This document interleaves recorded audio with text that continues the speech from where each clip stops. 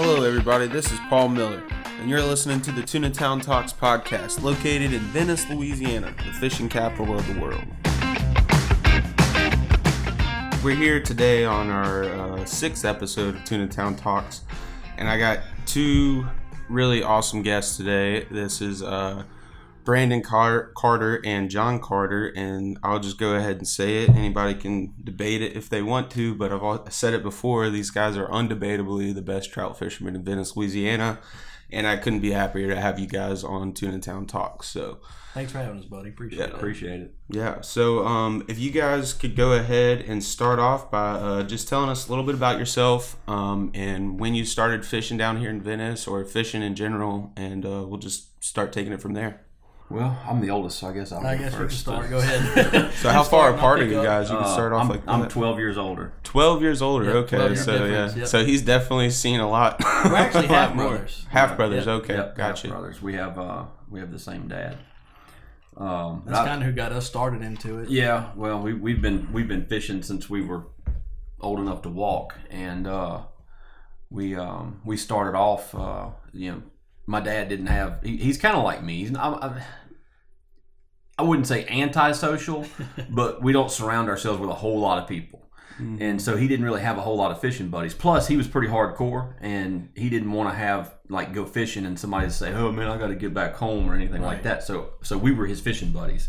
So we started as soon as we were able to walk. We started fishing with him, and he would take us. We fished all over the place, but we grew up fishing the beaches over at Grand Isle and Fouchon and Elmer's Isle and all that and everything. And then like in the wintertime, fall and wintertime, we would fish Yellow Cotton Bay and Point Lahash and Delacroix and all that and everything. And then eventually we started fishing down the river, and that was kind of as soon as the first day I ever went down the river, it was like that was it for me. I don't know that I ever hardly fished anywhere else after that. And but I've been in business for 21 years. It's my 21st year. Wow, it's a long time. And it feels like 21 years. I've been with you the last 6 now, I believe. I think 6 years. So 6 for you, John? Yeah, 6 for me, 21 for him. We definitely cut our teeth though, wade fishing in Grand Isle for sure. Right. We grew up combing those beaches, fishing, wade fishing, yes. So y'all didn't have a boat, or you just? No, we didn't have a boat for a long time. Well, we had boats and stuff, but not like big boats or anything. Right. And really, until you got that base stealth is when we really started fishing out of the boat. I see where this comes from, because for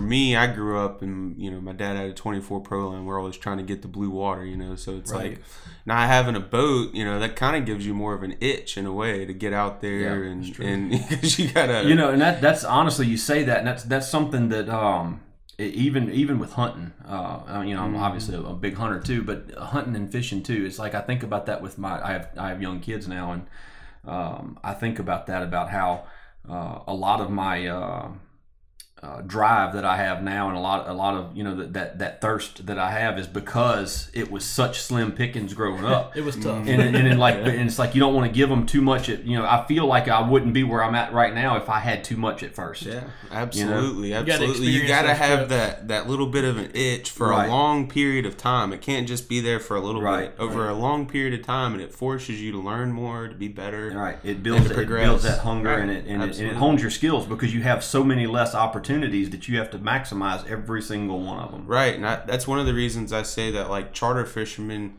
I'm not saying they can't, but it's a lot harder to be a charter fisherman and be a successful tournament fisherman, because that itch gets ruined. Because it's not that you don't love your job and you don't love being on the water, it's that you having that extra little bit of drive to go, whenever those people that are, that's their getaway for, whenever, they have a 9-to-5 job, and they every day after work, they're thinking about where they could go catch that bigger fish, or that, that perfect fish that they need for that tournament, is a little bit different. So absolutely, it's definitely, I see how that itch comes to full play whenever you guys grow up.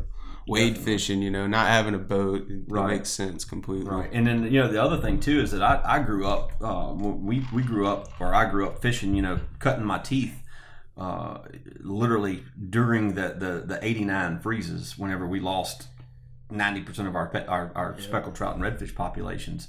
And so, and if you look at the numbers, I mean, within like 3 or 4 years, we were back up good. But those 3 or 4 years seemed like a long 3 or 4 years to me. So what actually happened? Because like I wasn't even born then. Well, so it was. I think it was born in 90. Yeah, it was like it was. Well, 1989, we had a tremendous freeze, and it was like 70 degrees the couple days before the front came through, and then we had a freeze come through, and I mean, it was down into like the single digits in a lot of Louisiana. And we had the bays were froze over in places, and it was a massive fish kill because the water was warm at first, and it drew all the fish up onto the flats. Right, so they weren't in the right spot. Right, and then like literally overnight, bam, it just hits, and we have weather. I mean, down here it was in the teens. And it stayed like that for like days, and it wound up freezing over a lot of the bays and ponds and stuff like that, and we just had massive fish kills, and it made the fishing really tough in the early 90s, and it rebounded pretty quick, but that was like during the height of my when it like really started to develop for me, and so those few years of that fishing was like tough, and it like made me appreciate it, every once it got better. Right. Absolutely. Right. Yeah. Wow. That's awesome. So, you got into charter fishing. Was there, tell me a little bit about that, whenever you got into it, was there anybody that kind of helped you get into it, or did you just come down here and start fishing? I mean, I know marketing, everything's a lot different. I mean, people can come down here and post a lot of Facebook pictures and start booking trips. Right. That's not, now, for sure. it's not like that anymore, So. It's easier now and it's harder now, Right. because of competition. Right, It's easier because you do have many more platforms to market yourself, but it's harder because there is a lot more competition. But like when I started, when I was in like second grade, my second grade teacher asked me what I wanted to be, or we were doing like a whatever you call it in school whenever what you want your career to be. Yeah, like a career thing, like a career question day or something. It wasn't like a whole event or anything, but it was like just a little segment of lesson or whatever. And I was like, I'm gonna be a professional fisherman. And she was an old black lady, and she was like, "Boy, you can't be no professional fisherman making no living like that." And I was like, "Well, what about Bill Dance and Roland Martin and those guys?" And she was like, "I don't even know who them people are." It's like, well, that's how I'm going to make my living. That's where our idols growing up. Yeah, I mean, we grew up watching them on TV. Yeah. And it's Wow. And we grew up watching that stuff, just dreaming about catching anything that would bite us, and. So, that's honestly kind of the same. Whenever I came down here to Venice, I used to think about reading magazines and stuff, looking at all these fancy yellowfins, all these boats and everything. And we would drool over them, think about ways to make money to get that boat or whatever. And you come down here to Venice, and there's a bunch of guys not much older than me running these boats, and I'm like, right. This is freaking crazy, Yeah. So it's like Venice is a weird place, man. There's not much else other than fancy boats. So yeah, that's it. But so let me look at some of these questions. So tell me a little bit about your favorite customer. Well, the ones that are easy to please and have lots of money, I guess. I guess our favorite customers are just the ones that are appreciative. Yeah, appreciation is my biggest thing. Whether you catch a lot or you catch a little, they appreciate it, and they appreciate the work that you do for them. They Definitely appreciate the ones that understand the effort. Yeah, right. they appreciate the effort. They appreciate the preparation. And they appreciate everything that we're given that day. I mean, there's a lot that we have to prepare for what we do speckled trout fishing. We get bait the night before.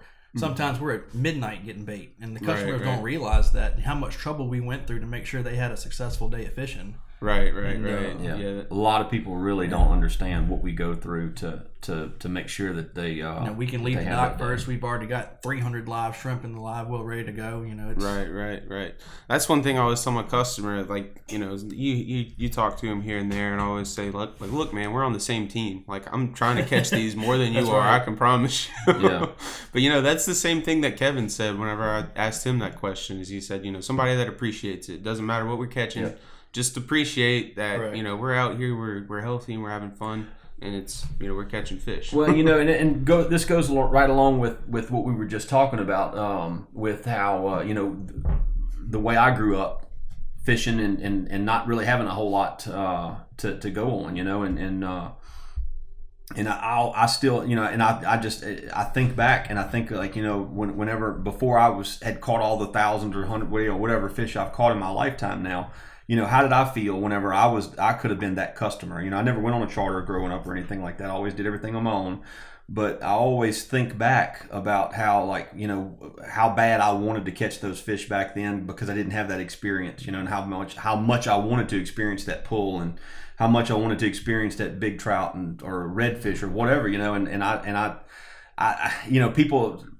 Some people get it, but some people just don't. We'll get upset about things in the boat, and it's like we're aggravated about, and we're not mad at them. We're not being rude to them, and I sometimes I just straight up tell people, look, guys, I'm not mad at y'all. I'm mad at the fishing because I want y'all to have a good trip. Right. And we get aggravated with stuff, and we want, there's a reason that we want them to do things a certain way, and it's not because we're just trying to be ornery or anal or whatever. It's because that's what works, and we want them to have a good trip. And I want them. I feel like it's like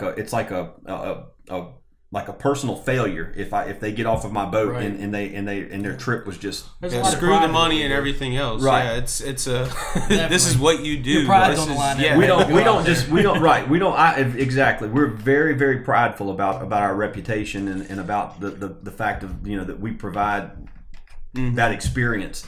And and some days it don't matter who you are or what you're doing or whatever. It's a grind. Right. And, You had a lot of days like that this year. Yeah, today was one of those days for me. It was like bites were few and far between. We made it happen, but it was a grind. Right. And and that's the main things, man. We just want somebody that recognizes that and appreciates it and understands that we're there for them. We're there because we want them to. The reason we're out there, beating our heads against the wall, and the reason that we're mad and angry and complaining and stuff is it's because we want them to have that experience. We want them to feel that pull, and we want them to walk away thinking, man, I waited all year for this trip, and those guys made it happen. I caught that big, I caught that big red or big trout or triple tail or tuna, whatever. Leave us something to talk about. Right. Yeah, and we take it extremely personally. Yeah. And I think that's one of the things that separates us from a lot of people is that we don't just go through the motions. We wake up every single morning and we want them. Yeah, that's I think I tell people all the time. People say, well, why you're probably the best fisherman around, and no, I don't think that I'm technically the best. Like as far as from a technical aspect, my fishing specifically, is the best. But I feel that I'm the best at wanting them. Right. That nobody it's the effort we put. Right. Nobody steps onto that dock that has the want that we have. Right. That we wake up every morning. It's never turned off. Every single morning we want them, and I think that's the one thing that drive right there is the one thing that separates us from everybody else. Yeah, I can definitely see it. You guys definitely I see y'all clean y'all's fish and that kind of stuff. You definitely make a point to go the extra mile for your customer. And just to touch on that a little bit, one of the coolest things that I've learned to love about fishing down here in Venice is, I've traveled quite a bit. I've traveled around the world just to kind of, and I think it does a lot for me as a guide because it makes me think about like, all right, if I'm in Australia and, I think everything's cool because everything's different. You've never seen it before. So like for a lot of people that come down here, that's the case for them. They're here to see the Mississippi River just as much as they're there to catch a redfish or a speckled trout. Sometimes that's literally true. That's one of the things that we laugh about so much. Sometimes like we'll hit the river out there and like most people are like, oh man, is this the river proper? And like, yeah man, this is the Mississippi River. Yeah. We get some people will hit the river and they'll go, hey Cap, is this like Pontchartrain? I don't even know where they are. Like, what? So it's different for everybody. Absolutely. Yeah, but like you're saying, they don't. Yeah, it's new to them, and it's a wow factor. Something what's everyday to us is impressive. I love it whenever they say, "Man, the boat ride was worth it." Yeah, exactly. Right Yeah. They appreciate every part of it, and that's one of the cool things, I've kind of learned to, talk to my customers about. Most of our customers in Venice fish at home. That's one of the unique things about fishing here. I've charter fished in other places, and that's not always the case there. That's fishing's kind of an afterthought there. Yeah. But whenever you get somebody on your boat from Florida and they're used to fishing all day for, a couple redfish bites, and you can go out there and you can put them on them every cast, to me, there's nothing cooler than that. You know what I mean? Whenever you can provide that level of, because I know what that's like. I grew up on the coast of Mississippi. The fishing's a little bit less consistent than what it is here. And whenever you can provide that, epic fishing trip that they probably won't ever forget. Right. That's what that's why people come here to Venice. That's what it's about, and so that's why redfish is an awesome target for most people down here. Redfish pays the bills for sure. Yeah. No doubt about that. So that since you said that, I want to ask this. So would you say that you guys target speckled trout, like that's what you guys have built y'all's business on? That's what you're known for. Would you say that you think you get more local clientele because of that? Because, what I've found over the years of doing it is that you got like people from Louisiana, Mississippi, maybe some in Texas that really care about trout. And then like it seems like everybody else wants redfish.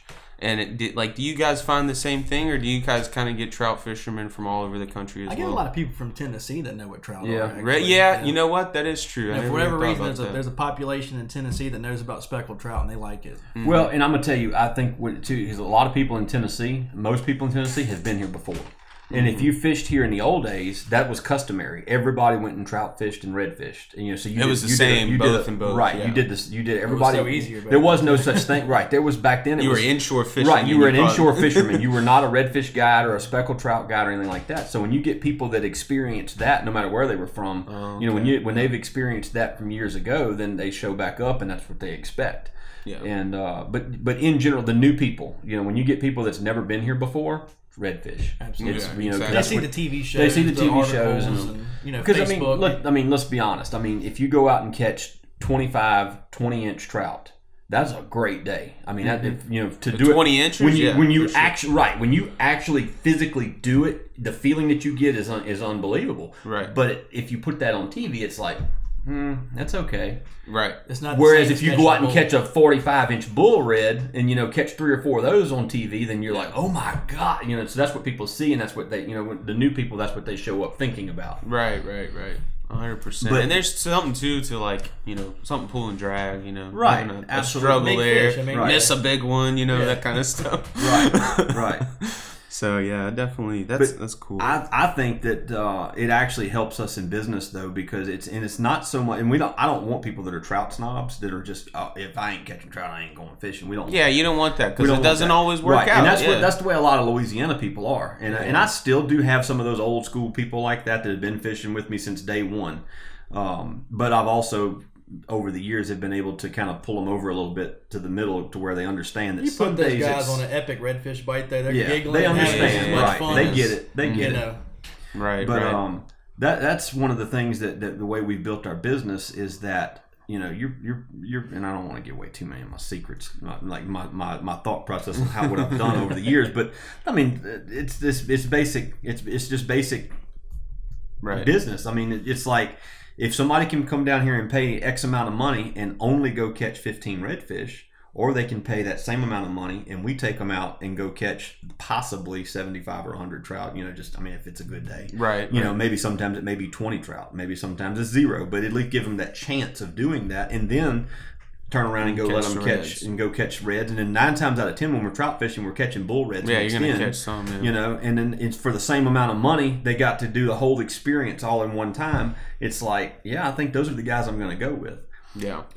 Now, the other thing I want to say too about and that, I've said, just to touch on that as well, like I feel like I do the same thing in another sense, because like you guys, y'all are all into the trout and the thing or whatever, but like. If it's not happening for whatever reason inshore, I'm sneaking off to the near shore rigs. Doesn't matter what time of year it is. That's where I'm going, because I can always do something there. There's something living there. And also I think that that's somewhat of an untapped market down here. There's not somebody that really kind of specializes in that, and that I really enjoy it. That's what I grew up doing. My dad was not an inshore fisherman. He liked to dive. He liked going to the rigs. and I love it. I mean, it's fun. You definitely had those really triple cool. tail on live, buddy. You've been catching some big fun. ones. Yeah. No, it was a good time. It's been a good year for him, and then, I wanted to talk a little bit about that because a lot of people, they talk about the triple tail and the people are overfishing them. There's been quite a few people targeting them this year. There's been a lot, actually. Yeah, quite a few. I mean, I'm definitely not the only. The Venice is full of great fishermen. There's no doubt about it. I don't think I'm the best at it whatsoever. But as far as can we overfish the triple tail population, I started tagging them just to try and get a grips on some type of information from these things. But in my opinion, I think they're somewhat similar to like a cobia or a mahi, and those fish are pelagic species. They're found in every single ocean, just like a triple tail is. So, and I've seen thousands upon thousands of little bitty tiny ones on rip lines and stuff. So the amount that are out there, it's hard to really say. And I kind of feel like, some years, just like you have good mahi years, you get, you have loads of mahi at the dock, right. And then some years you don't. And like cobia weren't so hot this year. I mean, I've seen years where the dock's just covered with cobia all the time. So we just go through cycles in our exactly fisheries. Our fishery does. I mean, a few years ago, y'all know how the tuna fishing was. It was pretty. It was pretty terrible. Yeah, so had a pretty good year this year on tuna. It seems like. Yeah, and whenever people talk about killing tuna, is this too many triple tail, or is this too many trout, or is this too many redfish, or whatever it is you're targeting. I think it just comes back to make a cutoff limit for yourself. Right, just take what you need. Take what you need and release the rest. Right. Like Chris Bush on the Speckled Truth says that. That's his saying is, take what you need and release the rest. And I have fun tagging fish. I have fun releasing fish. I have no need to, take everything out there. As long as my people are having fun, I don't fish for my ego. Whenever I come back to the dock, right. I don't really care if somebody kept more fish than me that day. Yeah. If they caught more than me, that's a different story. I kind of get a little bummed. Yeah. That's the thing. Like a lot of, you've seen our dock shots and stuff, and sometimes it's pretty ridiculous. Let's be honest. I mean, it is. But it's a lot of fish. But it's not like people act like, oh, you guys are so wrong for doing it. But they act like we're twisting people's arms to keep those fish. And I don't care what we catch. If we could be out there catching 9-pound trout every cast, if the customer says we don't want to keep them, I'm not keeping them. We're going to throw them back. I'm not going to keep fish to clean that they don't want. Yeah, we don't force people to keep anything. I'm the same. I mean, if it's like I think everybody needs to just do their own individual thing within the confines of the law. If you don't feel like you need to keep them, throw them back and don't worry about it. And that's what I think we can do as a fishing community down here in Venice, more so than trying to change these laws like they're trying to do. They're trying to knock our speckled trout limit down to 15 trout. 14 inches, 15. 14, yeah, exactly. You can change the laws all you want. You're not. I don't feel like you're fixing anything. That's a band-aid to the real issue. Right. Yeah, and me personally, we obviously have a different fishery than everywhere else, but at the same time, people need to do what they can to give back. Like if me personally, I've kind of taken a stance on talking out my customers how to keep my redfish. Legally, they're not supposed to. They're not supposed to take them home. You're allowed to keep them, but you know how those laws. You know how that works. Yeah. They end up keeping them. It's possession limit. It's possession limit, right? Exactly. So and I'm not here to say that like people should stop giving their customers the redfish or whatever. I'm not here to say that. I'm just saying, let's, instead of trying to change laws, let's change the mentality a little bit. Instead of self-regulate a little bit, and that's kind of I don't disagree with that. Yeah. I mean, the problem is getting everybody on the same page. Right. It is. It's very difficult to. It's very difficult to, for sure. But what do you guys think about the speckled trout limit's been 25 trout a person at 12 inches for as long as I can remember, and now they're trying to change it to 14 and 15 fish per person. What do you guys think? Straight up, get right to the point. Recreational angling has near zero impact on speckled trout populations in this state.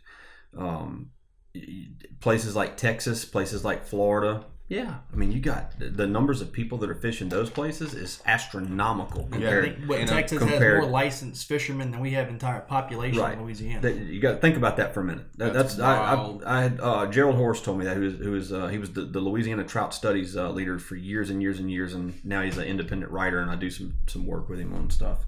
But he told me that one day. He said the thing you have to realize is that the states of Texas and Florida have more licensed anglers than we have total population. And our estuaries are 100 times more capable than their estuaries. So it's like you got all these, oh man, look, over here in Florida we only keep 2, and over here in Texas we only keep 5. And they should. It's exactly. And they should. It's apples and oranges. Yeah. Them keeping 5 is like us keeping 50. Right. And it's like you're barking up the wrong tree. Yeah. It's putting a band. It's a social band-aid. It's social. It's a feel good. It's a feel good move where we're gonna lower limits. It feels good if we keep less fish, we have less fish, but it doesn't work that way. No, in it doesn't, trout. man, because they have one hard freeze. Just like you were talking about a mass killing, that doesn't just happen with a freeze. I mean, there's lots of different ways that happens, right? Well, the thing about it is you can bring up the freeze again. Okay, so the freeze was in 1989, and I'm not gonna quote this information exactly because I don't remember the exact numbers, but I saw a chart on it, and the freeze was in 1989, and I think it was by 1992 the numbers were the numbers were equal to pre-freeze, and by 1994 we were like 40% higher than pre-freeze. Wow! So that's how fast the speckled trout numbers were. Like it went from, I don't know what the exact, but for instance, it was like say 60 million pounds or something like that, and it dropped down to like 3 million. Like wow, it was tremendous. Wow. The way it dropped off, and then within 4 to 5 years, we exceeded what we had pre-freeze. And the kicker on that is that the gill nets were still in the water at that time. We still had commercial gill netters. Wow. So with commercial gill netters hammering on the trout, we still recovered that fast. That goes to show you how prolific the speckled trout species is in our waters. Now, what I'm getting at is that our numbers are a little bit on the lower side right now. They're not as low as what people think that they are, because a lot of people just don't understand where these fish have moved to. Right. But that's but that's a lot of key with it too. Is why did those fish move? Why are they in different places? Well, number one is because 90% of our coastline's gone where they were at 10 years ago. And so that's a lot of, they've had to move and change and do a lot of different things that people haven't adapted to. But then the other thing too is that coastline, an eroding coastline, a deteriorating coastline is actually healthy for the fish because it's releasing nutrients into the system. But as you start getting to the point to where you don't have anything to lose anymore, then you don't have anything that you're releasing into the system to feed everything. So we've got a severe coastal problem. That is what we've got. It's making the fishing a lot tougher because we do have a few fewer. It's a few fewer fish. But the main thing on top of that is that it makes them very unattainable at times, right? Because because we're way more prone to wind and weather and stuff like that. Because I can remember 15 years ago, 10 years ago, basically up until Katrina. After Katrina is when everything started to deteriorate. But up until then, it blew. Honest 30 knot winds. I can remember having 100 trout days. Wow. And it was because we had places to go. Like Redfish Bay. Yeah, like Redfish Bay. You had a northeast wind. I vividly remember one day we had a northeast wind at 30 knots. And we went right outside of what we call the Snibby Ponds in the northeast corner of Redfish Bay. We stopped right there. We caught 20 reds right off the bat. And then we turned and started throwing out into this beautiful green, clean water that was coming off of this very dense, thick, cane-lined cove, and we just murdered the trout. And that wasn't even out of the ordinary. It's like everybody was like, "Yeah, man, y'all had a good day." Other guys, they were like, "Yeah, man, y'all had a good day." But it was normal. It was like, "Yeah, I mean, you know." Fast forward to now, that's all gone. Right. It's everything's just gone. It's all silted over. I was surprised. I mean, I've only been down here in Venice for 6 years, I think. And the last 3 have been only the last 3 have been inshore. So noticing the marsh after these last few storms, It's and changed, they weren't even really near us. Yeah. We lost 20, 30 yards off of some banks, and they never even came here. Right. They didn't even come here, and I don't even want to talk about it, but Katrina was our last bad hurricane, and it's kind of scary. Well, we got another one right now. They got dead centered on us coming. I didn't even see that. Wednesday down around the Yucatan. That sucks. Yeah. It's like 2020 is just a never-ending year. It's definitely been a grind this year with COVID and hurricanes. Well, at least the fishing was decent. Golly. Yeah, we've had our ups and downs this year. Yeah, it's been a very up and down. We've had some really good streaks and we've had some bad streaks. Yeah, I want to say about the river, with river water, has also been a. That's what I was gonna. I was just about. We to don't ask have the you. filtration that we used to. Right. Whenever we had high river years. So for people listening, maybe they couldn't. It's hard for them to really grasp what's going on down here, but from what I would say in a very simple statement is that we've been manipulating the river for over 100 years, probably more than that. Of the river, yeah. And it along with the drilling of oil with pipeline canals, has made the marsh deteriorate because the water doesn't go out the way that it naturally flows. Right. So with that being there, what do you guys think that we can do to bring? Because to me, my dad, just to give you guys a little bit of insight, my dad, since I think 1979, was involved in the artificial reef program out of Mississippi. They would build reefs for red snapper mainly, was the main reason that they built these reefs. But the big thing was always between the biologist and him was if you put these reefs out there, if you put a rig out there, are you making more fish or are you just attracting them? Right. And me personally, I think you're making more fish. If you make it easier for fish to live, you're making more fish. Yeah, the more habitat you have, the more capacity, the greater your carrying capacity is. So, is there something that we can do to this marsh in order to make more habitat for these fish? There's more people fishing. We could potentially make more fish for everybody to catch. Do you think that's possible? Well, they're about to dredge South Pass. I mean, why don't you use that to actually build something meaningful? Right. Instead of just washing it down the pass, or just pumping it into the ponds and because it's right over the levee and they're filling in estuary. Just for the sake they say they're just filling in an where people they're ruining habitat for the sake of habitat. Right. It's pretty amazing. I mean, like you said, on paper they can say, well, we built this many acres of land, but what they don't tell you is that they filled in a pond that has existed there for 50 years, that's held fish for 50 years, but they built land. They don't actually go back and reclaim land that we've lost. Right. And that's what we need. We need a lot of help on the outer edges out there. That's where we've just really taken a beating at, has been out there on the outer edges. And we need two things. We need help on the outer edge because it'll to kind of help buffer those waves coming in. But then the other thing is that we need help on the outer edge. Is what we need we have no solid banks left anymore. Right. Everything is just gutted open and broken, and the water goes a mile back into the canes. It's just a matter of time. Yeah, I mean, it's like we need solid banks that can stop the water, and when you can stop the water, then you can get pools. Like we used to have, we'd get those pools of nice, clean, salty water. No matter what the river was doing, you'd have those pools of clean water pushed back into these. In those places. Exactly, right, exactly. And we just don't have that anymore. We don't have anything holding the river water back. Right. And I wish they would talk to us about what they're going to do with everything they dredge out of South Pass and talk to some fishermen and come up with a solid plan for what they want to do with it. And the thing about it is that they look down on us like, y'all, you guys are nothing but a bunch of old fishermen that couldn't do nothing else in life. Truth of the matter is that 3/4 of us are college educated. Right. That is true. We're not stupid people. We're not doing this because this is the only thing we can do. We're doing this because this is what we love to do. Right. And we're educated, and even the ones that aren't educated, you got some people out there that aren't educated, but they're smart. Yeah, they have some good ideas. They've seen some things over the years. They have some experience, and way more so than some guy that works for the Corps that's from New Jersey that just got stationed here for a while. Right. And I also think there's a different level or a different type of knowledge that comes from fishermen versus scientists or biologists.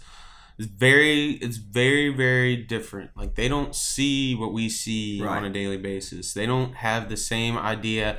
Like, they go and they take samples and they get, I don't know exactly how much they know about this is what's holding fish. This is what we need to have more fish. They don't see that day in, day out.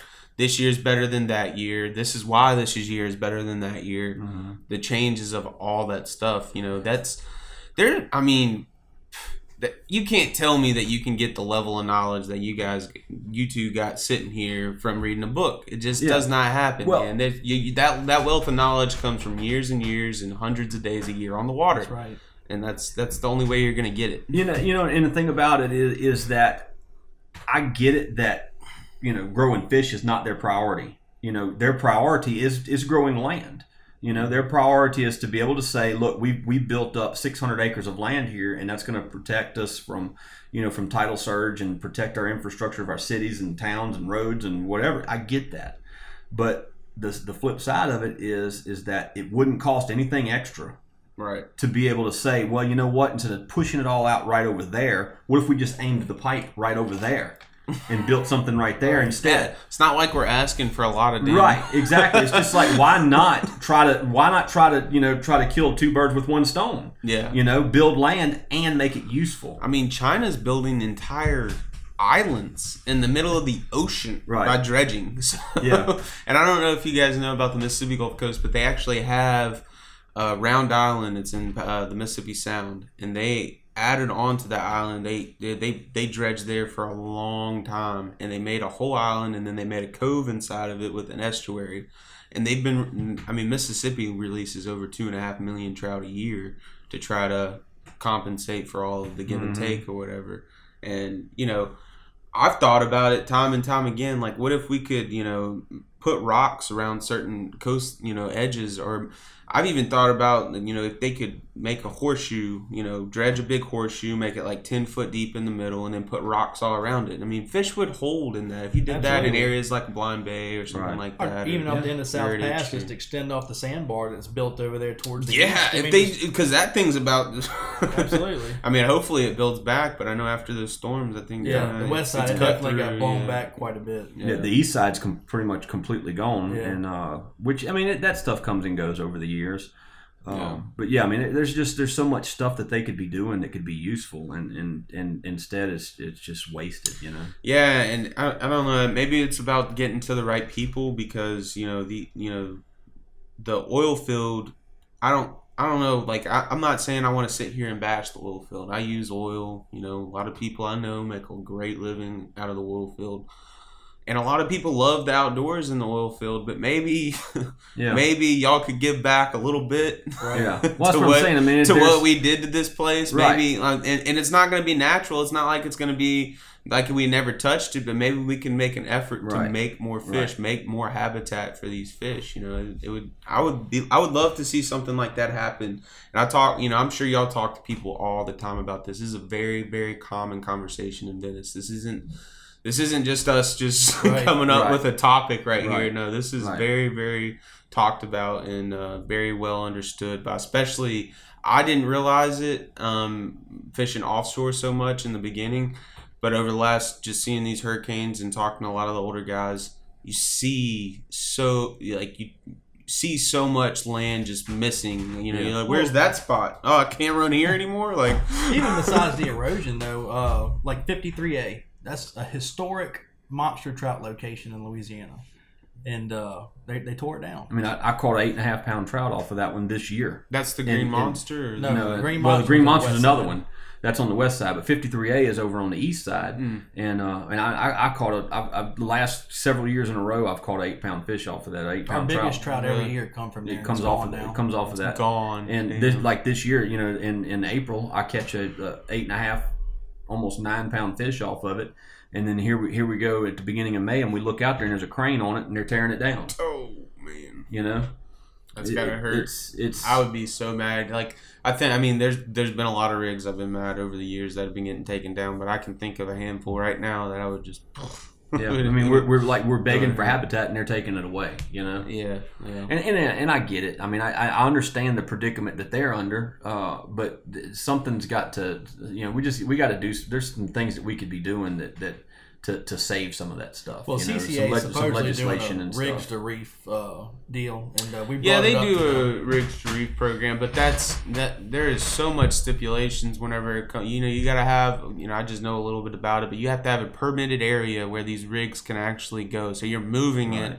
You know, for trout, that wouldn't work. I mean, I'm sure that's got to be in a very precise location. Well, they say green monster supposedly on the list. They're gonna restore some bottom stuff there or something. I don't know, but it'll probably never be the same. But then also too, they got to have certain. You know, whenever you have something sticking out the water, somebody's got to have liability for that. And so, and if it's not. If it's semi-submerged, they got to have like 30 or it depends where it's at, like 30. And that's the thing. I mean, we live in a world today where it's like nobody's responsible for themselves. I mean, if you run into a rig, it ain't the rig's fault that you ran into it, you know.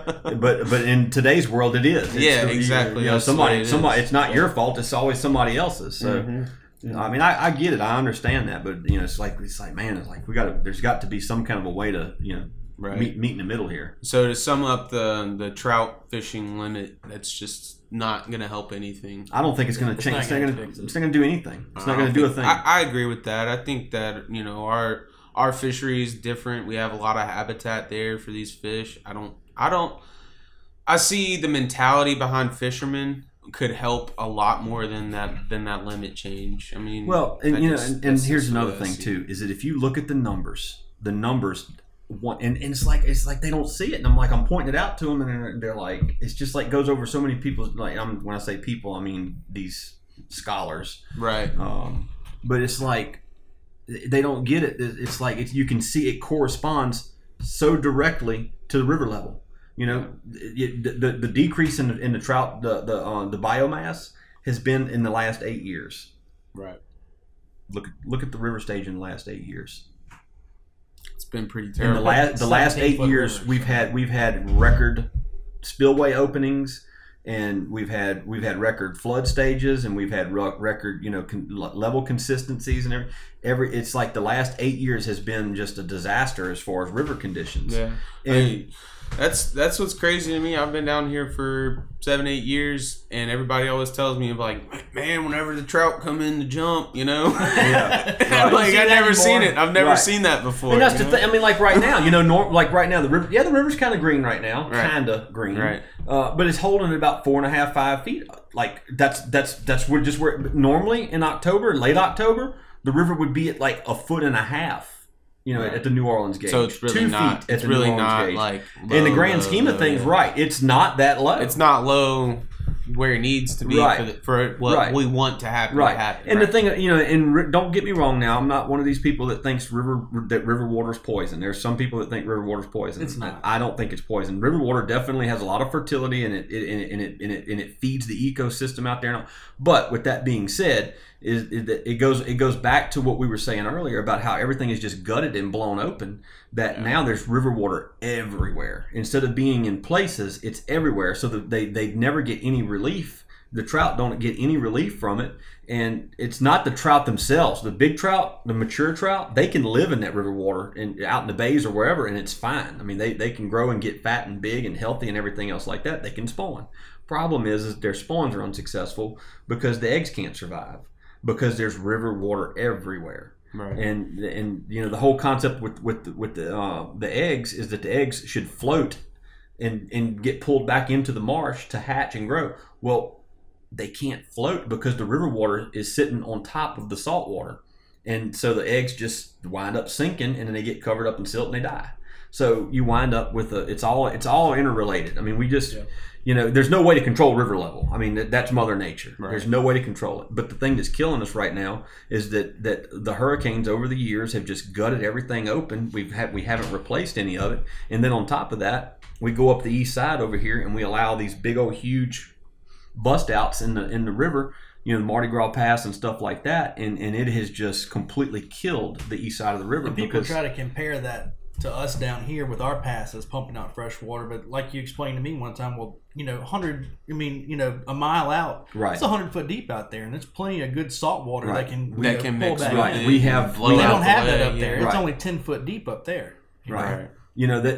So people not listening, like Mardi Gras cuts, like further up than Venice, tell them. Right, it's up around Point LaHash.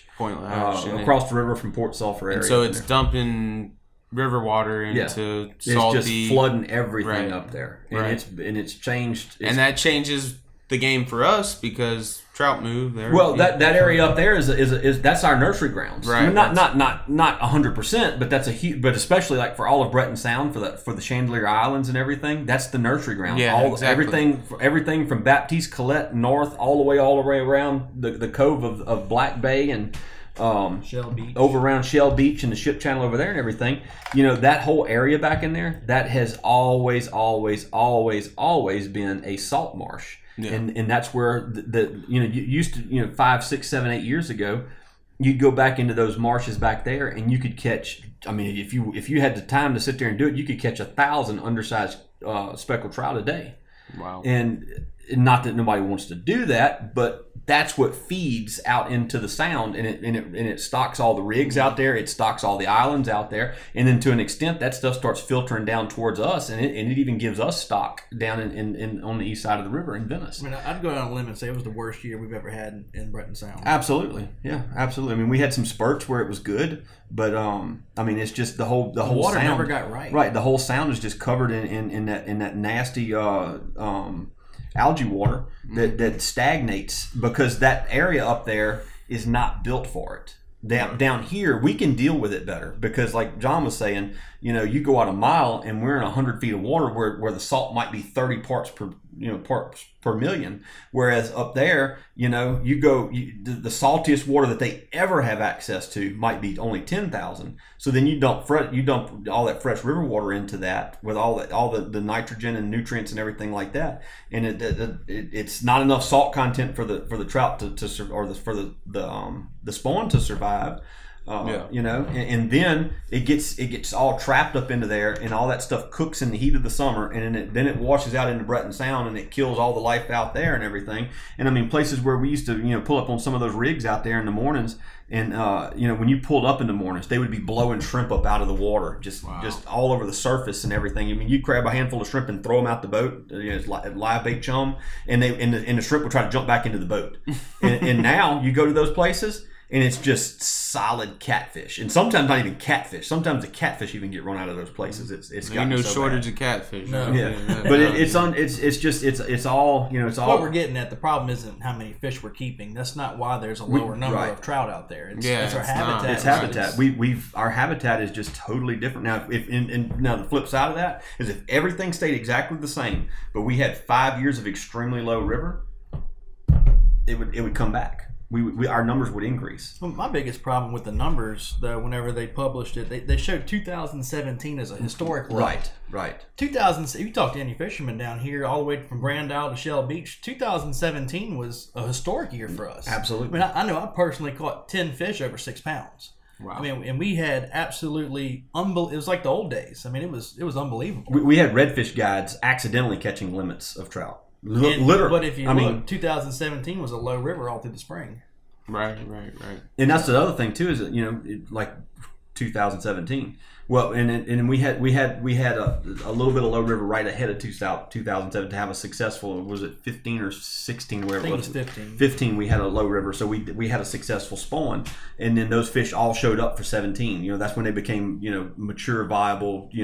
16, 17, 18, 19, 20-inch fish in the bay, and then the river got low again where it made them accessible, where they could. I think a lot of times what these fish doing is when everything gets flooded out like it does with this river water, I think those fish just move out off the coast and they go out there in 40, 50 feet of water and they just suspend. They move out until they hit a comfortable spot, and then they just sit there and they just chill.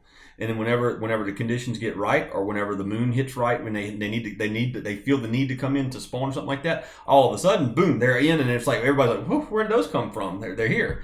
But in 17, they didn't have to do that. In 17, they didn't have to go out there and live. In 17, they stayed right catching them. Right, they stayed right up in where February and March, we were catching them in the ponds like you're supposed to do. Right, we were catching. I mean, I think it was in February I started catching them down in all the little ponds. Right there off of Blind Bay. Yep. Right. So do you guys think the good old days are gone? Like, do you guys? For now, yeah, for sure. Like, what was a good old day? Like, come on, Brandon, tell me. Like, what was? You tell stories all the time. No, I'm not going to say that the good old. I think the consistency of the good old days is gone. But we still have individual days that rival. The same. We had some days this year. For instance, this has been a tough year as far as being up and down. But on the ups, we've had some days that's been like, it's like, man, like, God, dog. I mean, right. I can't remember, it being better. I mean, right. I think the difference in the good old days was y'all could still catch them whenever there was bad weather. Right. It was more consistent. Problems catching them with bad weather. In the good old days, it was more consistent. But nowadays, we still have good days. It's just it's fewer of them because we can't. We're not able to be as consistent as we used to be. Right. Sometimes too, I think because I talk to a lot of the old the offshore guys. And sometimes I'm like, man, are you guys just remembering the best days? Because, like, I don't really remember, like, honestly, like, I remember all my customers whenever we had an epic trip. Like, but then I'll have some people come back with me. People come back with me and be like, yeah, we fished with you, like, a few months ago. And I'll be like, oh, what'd we catch? And they'll tell me what we caught. I'm like, yeah, that's why I didn't remember it. No, we don't. We're not just remembering. I mean, it was consistent. Because, I mean, I'm not going to mention names, but there's some people that were around back then that I look at now that I may be like, I'm not gonna say that guy's the best, right? But I can remember back then. I can remember that person. I can remember seeing them coming in with a lot of fish, often. It was just because we could be consistent back then, I remember being a kid deckhanding for you, and going fishing with you and cleaning fish and. Dude, y'all used to just catch boxes of 6 and 7 pound trout. It was unbelievable. Do you think that's because maybe you're more consistent now? You catch more fish because you're able to keep that. I mean, I don't know how well you know other people or whatever, but like for you personally, was that because of that itch? Like you lose sleep overnight thinking about where these fish are. Do you feel like that's part of it for you? Yeah. I mean, I definitely think that's part of it. I mean, you feel like you honestly just have this because like I do the same thing, and it's not always for the same species of fish. It could be for redfish, it could be for something. I'm sitting in my bed thinking about this little place, and this tide's going to be doing this tomorrow, and the wind's blowing like this, and I'm like, I got a good feeling, and I'll think about it. Well, I mean, I've like I said, I've been in business for 21 years, and I've been fishing down here for I don't know how long, but right. I still, as much as I know this place, I still fall asleep at night sometimes on Google Earth. Me too. I'll fall asleep at night looking at Google Earth. What about that one right exactly. there? Zooming in on stuff and saying, man, I wonder if the wind's coming out of this direction here. What about that little crack right back in there? And I mean, I've been doing it, like I said, 21 years, and I still fall asleep at night looking at maps. Yeah. That's one thing if people bring their boats and ask me for a tip, and I'm like, man, the thing I'll tell you about Venice is don't count on one point, because they could be.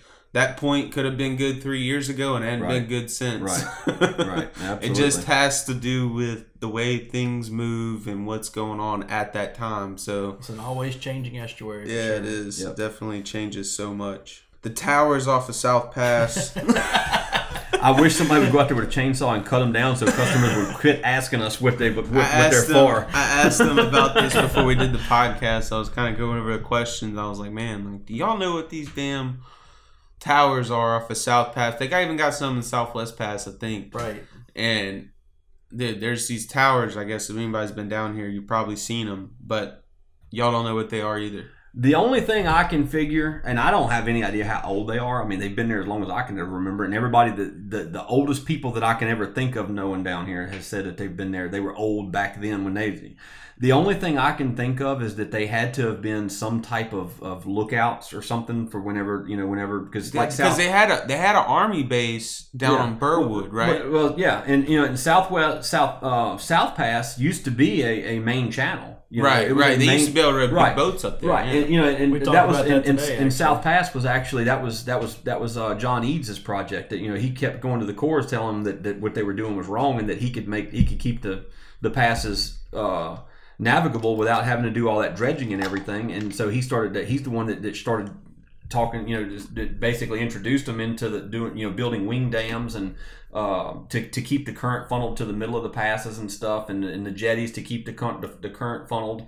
until it got out to a certain depth or whatever, and to increase, which in the long run wound up destroying our coastline, but it works, Yeah. And the only thing I can figure is at one point there were wing dams in South Pass.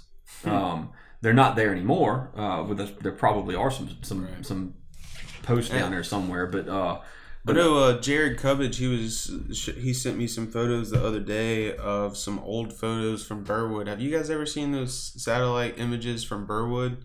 There was a whole military base and a whole road with houses. Really? Yeah, I can remember the houses because there was actually a spot. That was pretty impressive. I was like, dude, this is crazy. Like, I had no idea there was this much down here. And I asked him about it as well, and he said that he thinks that those might have been having to do with something with the Army base, watchtowers for people that are coming. That's the only thing I can figure is it had to be some type of watchtowers for because I'm tired of making up stuff. Yeah, years ago they didn't have electronics and stuff like that and everything, and so when I guess they had to have people to help them guide up the river and stuff like that or whatever. Old. They look real old. I'm sure you can now after this last storm, a lot of the bank at South Pass has been exposed on the edges, and there's stuff in there we've never even seen before. There's like little boards and pilings and looks and stuff in old there. Broken walkways and all kind of stuff. God all only over knows back what in used to really be there. Right. Yeah. But talking about Burwood, I'll tell you a little quick story about trout fishing and some history. Like you said, with Burwood, there used to be houses and all kind of stuff in there. Well, even during my time, I can remember there being houses, a row of houses back in there, and it's all busted through now. It goes all the way back into the beach is busted through back there all the way into the old Burwood Bayou and all that and everything. It's all just completely drastically different. But that beach used to extend way out, and that it used to be some pretty good trout fishing there. And one day we had a little spot in there. It was just it would change. It didn't last for long because those beaches changed. But for about 2 years, the trough was right in front. We would line up. And there was a green looking camp up there, or a house or whatever it was, and we would anchor up right there on that trough in the sandbars right there. And I fished not lately, but years ago. I made friends with Terry St. Cyr. He has a camp over in Grand Isle, and he's considered the grandfather of Louisiana not speckled trout fishing, but Louisiana trophy trout fishing. Mm-hmm. He's won He's won everything in the world there is to win as far as like big speckled trout and stuff like that and everything. And we met at an awards banquet where we had actually tied for first place. We became kind of, he's much older than me, and but we just kind of became friends because we had a mutual appreciation of the knowledge, and he said, man, I'd love to come fish with y'all and learn, kind of see what y'all do over there in Venice and stuff like that. And I mean, this is a 70-year-old man that was like literally a legend, and I was at the time maybe 20. Right. And he's telling me, and I was like, well, okay. And so I go over to his camp in Grand Isle, and this may have been probably my first year as a full-time advertising guide. And I go over to his camp, and he wanted me to come over there because he had this whole full process that he went through, catching croakers and stuff like that. He'd go 3 o'clock in the morning. We got up, went and pulled a trawl and everything like that. Well, we run all the way to Venice from Grand Isle with 400 of the prettiest croakers, and we pulled up And we that's where we fished that day, was on that East Bay beach right there in front of Birdwood, and we anchored up right there. Those breakers were breaking and rolling. They would break out, and then they would build back up. It was about probably 3 or 4 feet deep in that trough, and then it would roll up onto there was a little bit of cane stubble that stuck out right there, and those fish would just stack up in that trough right there, big fish. And we sat right there that day. We caught 75 trout, and I knew they were big, as far as the average. We didn't catch any 9 or 10 pounders, so I mean that's what we were looking for, was a 9 or 10 pounder, and but we had some 7s and 8s and stuff like that. And then back in those days, I mean that was kind of like that's a good fish, it's a good one. But we got back, and I guess while we were headed back to Grand Isle, it kind of stewed on him, and he was like, "This is one of the biggest 75 trout limits that I've ever seen." And I was like, yeah, it's pretty solid. And he's like, he said, no. He said, he called everybody Duke. He said, no, Duke, this may be the best. And so we actually weighed the fish. He was like, because he keeps records. And we actually weighed the fish. And this was not guessing. This wasn't, people this say. This is what it was. This is exactly documented at not Bridgeside, but Sand Dollar. At Sand Dollar Marina, we weighed these fish, and it came out to a 4.73 pound average on 75 trout. Wow! And people say all the time that we had 30 fish that were we had 36 or 38 fish that were over 5 pounds. Wow, that's impressive. And people all the time say, "Oh yeah, man, we had 100 trout. We had a 3-4 pound average." No. Absolutely not. No, nobody's ever seen that. That's unrealistic. Whenever you see a 4-pound trout, that's a different fish. This was and Terry was like, no. He said this is different. He said we don't have any small fish. He said this is pretty unbelievable. And like I said, we weighed the fish, and we had 38 fish, 36 or 38, whatever it was, that were over 5 pounds. We had a dozen fish over 6 pounds. Wow! And it was a 4.73 pound average on 75 trout. That put me to shame, man. I caught my biggest one last year. I was so excited about it. It was 6'6", 27 inches. I was that's a stud. That's a really good fish, though. What's your biggest, Brandon? My personal biggest is right at just shy of 10. I can't say that I've officially broke 10. My biggest one was 9 3/4. But the same day that I caught that fish, my buddy caught one that went over 10. Really? And we only caught 19 fish that day, and we were at the South Pass jetties. Mm-hmm. And John was a kid when I brought these fish home. I remember it like it was yesterday. We had 19. We had 19 fish, and it drives me crazy because we had 19 fish, and I caught 17 of them, and my buddy caught the one over 10. Dang. But we had 19 fish and we didn't realize what we had. I was probably. Daddy was the one that really had to try to break it down. I was probably 18 years old, maybe 17, and we knew we had done well. Like we knew we were like, man, these are nice fish, and but we weren't. We really didn't understand. But when we got home, my daddy. I'd called my daddy back then. We had the big old block cell phones or something, and I'd call him. I said, hey, I'm about to come up to the house. I got something to show you and stuff. So I back up we had them in the back of the truck. We'd taken them out of the boat and put them in the truck, and we backed up to the porch. And John and my other brother and my daddy and all them, they all come walking out. And when I opened up that ice chest, my daddy almost died. We had 9. He almost fainted literally. We had a 160 quart ice chest, a 160 quart igloo ice chest. And we had 19 speckled trout with no ice, and it was filled to where I had to smash the lid to snap it. Holy moly! With 19 speckled trout. So so you had a couple 9s and 10s, but how big were the other ones? I mean, they were all 7+. Yes, our 10 fish stringer that day. That was actually about Ed Sexton's got the famous what was his stringer, like 84 pounds, I think, was what his stringer was. 10 fish? Yeah, 10 fish stringer was 84 pounds. Ours was like 82. And this was like 2 or 3 days after he did that. Wow. And both of those stringers came from the South Pass jetties. And I've always heard, I listened to Chris Bush's podcast, and they said that a lot of old timers say that's where you catch the big one, South Pass. Well, it's changed so much. It's definitely it's not changed. there. It's not like that. Again, Corps of Engineers.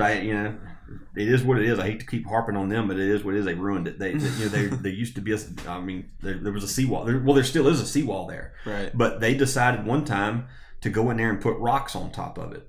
Mm-hmm. What happens if something's sitting on top of mud and you add weight to it? Right. It sinks. It sinks. So the first hurricane that came through knocked all the rocks off of it, but it smashed. It's where they put all the rocks on it. It smashed the seawall down, and then a hurricane came over and knocked all the rocks over. And so now it's people still get hung up on tear lower units and stuff like that. Mm-hmm. But on a good tide, you can just run right over top of it with an offshore boat and not even know it. Yeah. Because it sunk so much. And it just ruined it. It's just not it's not what it is. It's not the same. So with you caught a lot of giant trout, obviously better than I've ever done.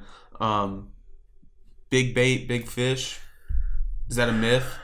I think it really depends on what you're doing. If you're fishing artificials, I may agree with that. Throwing a bigger bait, you probably have a better chance of catching a bigger trout. But live bait fishing, I wouldn't say that there's. Honestly, I probably had my best success on smaller baits. Mm-hmm. Yeah, I think it's very situational. And one thing that I will say is that in all of my years of cleaning big trout, Brandon, real quick, just to clarify, do you do artificial fishing? Oh yeah, or do you we fish. Mainly do. Yeah, everybody thinks we only fish artificial. Everybody thinks we're live bait fishermen. We do fish a lot of live bait. We don't leave the dock without live bait. Live bait's insurance. It is. That's what I say too. If we can catch them on plastic, yeah, absolutely, we're going to. Yeah. I've caught big ones. I've caught. It depends on the customer too, man. Like some people, you give them a rod with a piece of plastic with it, that they might not catch anything. Right. Exactly. It's all situational. Yeah. But in all of my years of cleaning bigger sized trout, very seldom do I find huge baits in their stomachs. It's normally balls of small shrimp or balls of they like gobies. What are those things called? There's some kind of goby, whatever. Oh, minnows stuff. Yeah, and like glass minnows. Big trout have a lot of big like mature looking glass minnows in them and stuff. They have a lot of those balled up, but they're big for glass minnows, but in the grand scheme of things, they're small, and they'll have those just balls of them in their stomachs. Now I have cleaned them, and they'll have 6-8 inch croakers or pogies and mullet and all kind of stuff like that in them. I cleaned trout one time that had belly. All of the fish had belly full of baby mangrove snapper in them.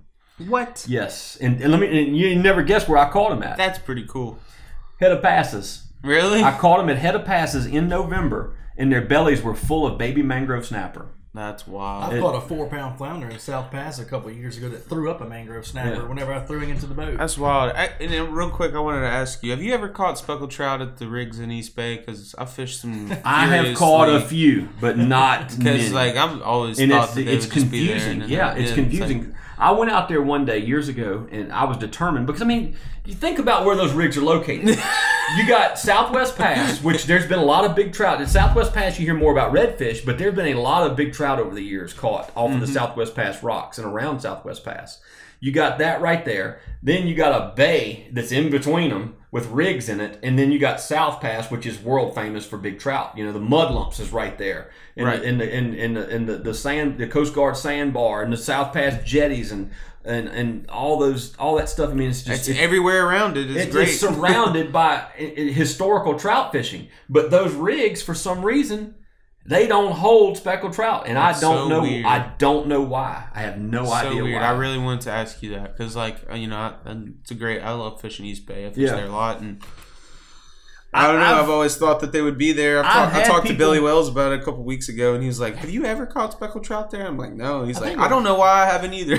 I've heard that on extremely low rivers that people have caught them in there before and stuff like that. But I fished out there in low rivers. I went out there one day. This was during. I've caught boatloads of white trout. Yeah, boatloads of white trout. I've caught everything you can imagine out there except speckled trout. Now, the bottoms of those rigs, do they bed those with limestone like they do say in Sound? Because that's your best very ones. very muddy. I've dove those rigs quite. That may be the difference. But some of them, a lot of them have a lot of trash on the bottom, and I've found a bunch of them that have good structure on the bottom, not necessarily shells and rocks and stuff, but good structure, and they just don't hold anything. Just my little take on it, because I've fished a lot. Not anything very specific. I feel like I'm more broad. one thing I will say is like during a really hot bite, like if everything's really and you want to catch something bigger, that's when I feel like you should tie on a bigger bait. Yeah. I mean, just much like tuna fishing, if you got plenty of little tunas around, if you throw out something a little bit bigger than what they can't really handle, you're more apt to get, because the bite's hot, the big fish might be there. Can't disagree. So you know what I mean. You throw a little bit bigger of a bait, you might get them. But and at the same time, if it's completely dead, and I'm throwing plastics, I'm throwing artificial, I'm gonna size it down to try and make it get something. You know what I mean? You're just doing whatever. And that's what I was gonna say when I was saying situational, is that like if I'm in a bite where there's a lot of fish, and I feel that there is a chance of there being a bigger fish mixed in with those numbers, then I would probably want to throw something a little bit bigger, something XLs or something. But even still, I mean, trouters when they get worked up like that, they're so aggressive that I mean, I've seen some small fish that hit some big baits, Yeah, and at the same time, a big trout might want something a bigger bait, right? And I'm one of these people too. When I topwater fish, a lot of people want to throw the biggest topwater baits and stuff like that and everything for trout, for big trout. I like a small, medium-sized topwater, and my whole theory behind that is that you're not generally, when you're fishing topwater, you're not fishing a rabid school of trout. You're fishing for individual. You're working, fishing for a you're big working fish. You're working down a flat that a sandbank or over stubble or wherever, and you're expecting a big one to be there. And so you're not trying to catch 100 trout. That's targeting a big trout's a totally different game than targeting a bunch of trout. Right. Would you say that's true? Yeah, I mean, yeah, absolutely. And we occasionally catch some, just they get confused and wind up, showing up with a school of smaller ones and stuff. But generally, the days when I catch a big one, I know I'm going to catch a big one. Right. I'm not. Did that not happen? I don't know if it was a Facebook post you said, but it was like first cast that morning you caught like an 8-pounder. Probably. Like that. Well, I believe. Was that this year? I think it might have been this year. Yeah, that was actually with Josh and Tiffany, some customers of mine that they've kind of become friends. But we pulled up to this spot, and I told him, I said, look, when you pull up on these spots like this, and it's generally speaking, and that's what we were there for. We'd already caught. You were there to catch a big one. We had already that morning. Our first stop of the morning, we caught 50 trout, and so we left our next 25 just to see if we could catch some cushion to keep a big one, and because Josh wants to put one on the wall. And Tiffany always catches the big one. But anyway, so we pull up on this spot, and we pulled up, and I told him, I said, look, y'all, and we stop and we get positioned. All right, I say, all right, guys. I said, look, the way this water's coming around through here, there's a high spot here, but there's a little bit of a trough that runs through through this stuff. I'm trying not to give away what I'm talking about but we're gonna give a little bit here. But I said, those fish are gonna lay right there. I said, the way this current's running through here, that cork's gonna sweep across right here. And I was using a very long, deep fishing cork the way I was swimming that bait through there. And I said, so I to tell them what to do and everything, and I'm sitting back, and I don't like to fish right off the bat. And so you're fishing cork and live bait? Yes, and the reason why is because generally speaking, when you pull up one of them spots like that, the big one's going to bite first. Right. And they're all hemmy-hawing in the boat. Josh is back there opening up the water and stuff. I'm like, y'all need to make your cast. I said, the timing is right now. It was right at the right, the tide was right and everything. I said, don't waste your time. And just wandering around the boat, and I was like, so I grabbed my rod. And I said, I'm gonna make a cast, and Josh was just like, whatever, dude. I throw over there first cast. It was an 8 1/4. And that's got to be an extremely good feeling to be able to do that. Like to know. I just recently caught some massive triple tail, and the thing is I told my customer to book this day if you want a big one, and whenever you're right. Yeah, that's what you want. Whenever you're right, it's not like that's one thing. I've caught big fish not actually trying to catch them, but whenever you're targeting that fish and you make it happen, that's that feeling that we all want as a guide. That's awesome.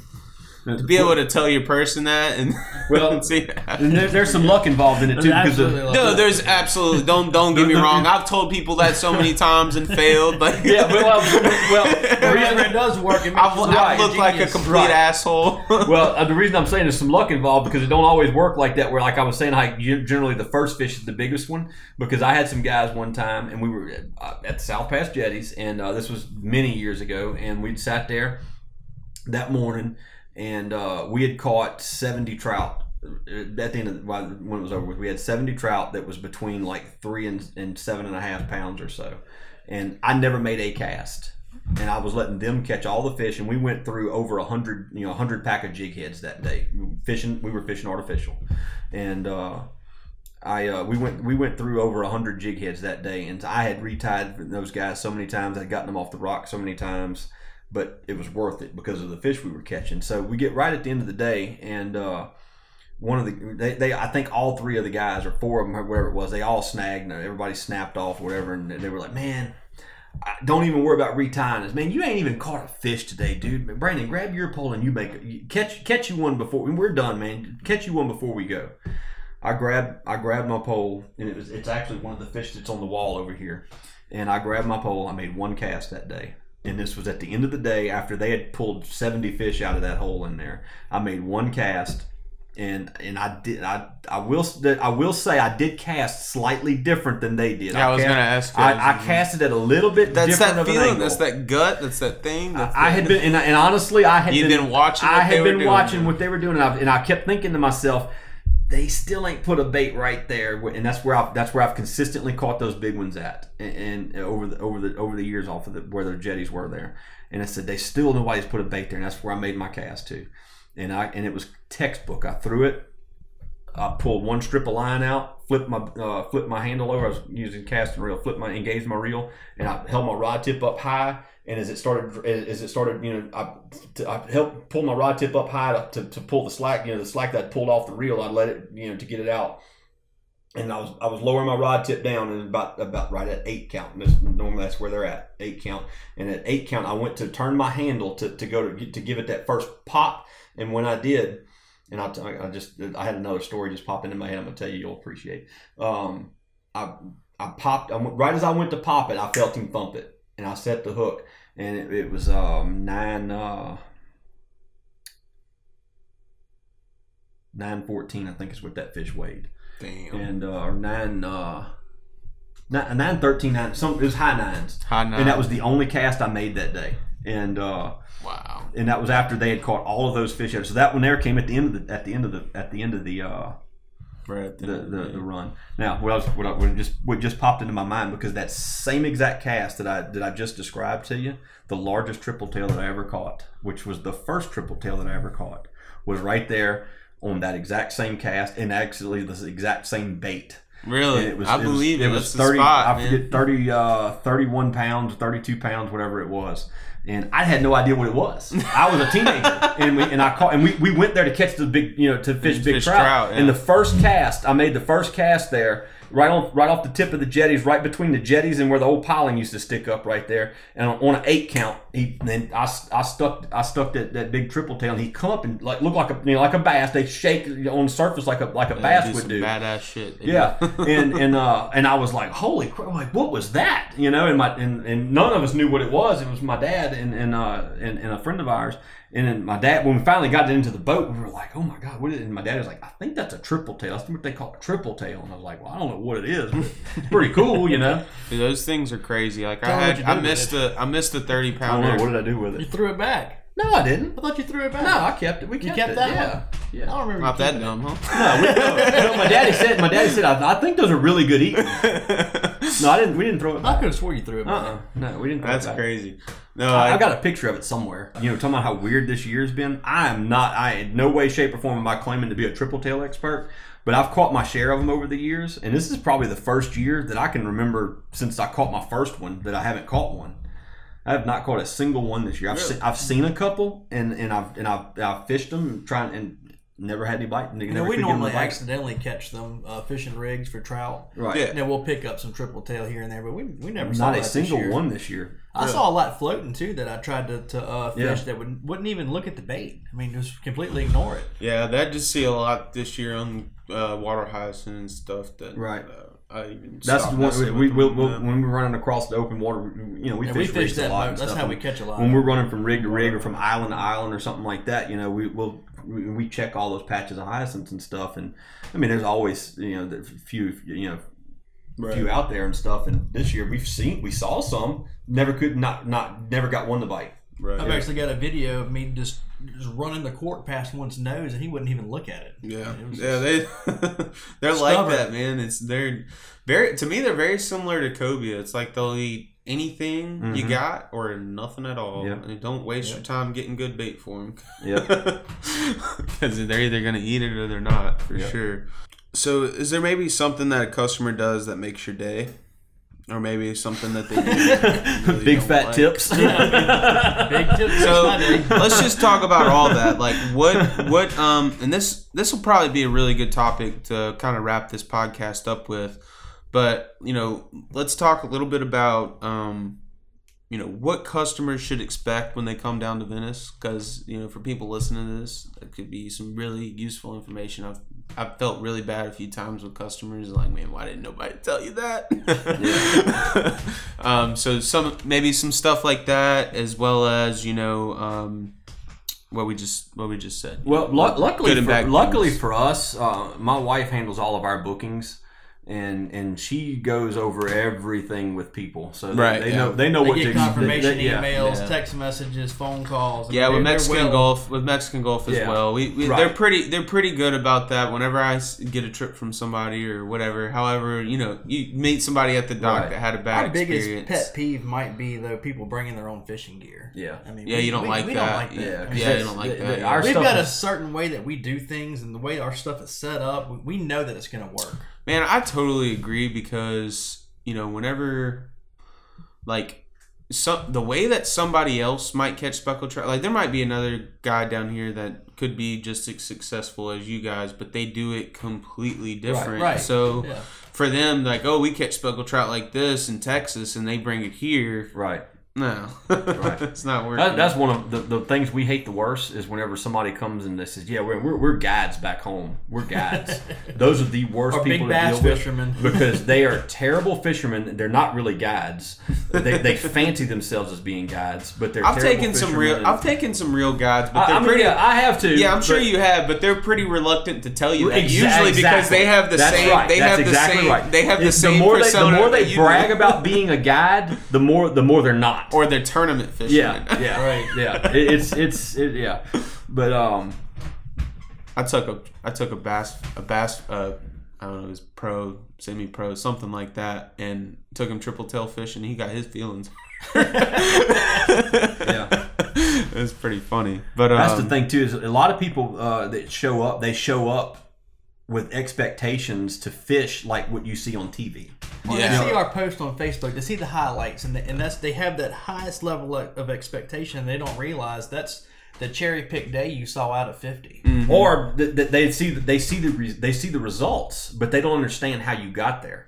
They think they see these big old huge loads of fish, and they don't understand that they, in their mind, man, those guys pulled up and it was every cast in every direction, and that's not always. Sometimes that's the case, but there's a lot of times when you see those big old lugs of fish we've got, and that we worked for them. You thought about it for days and days, sometimes it may have tried and failed. A few days before that, you failed, and it may have been the last spot. We may have struggled all day long and then smoked them on the last spot. And people get in.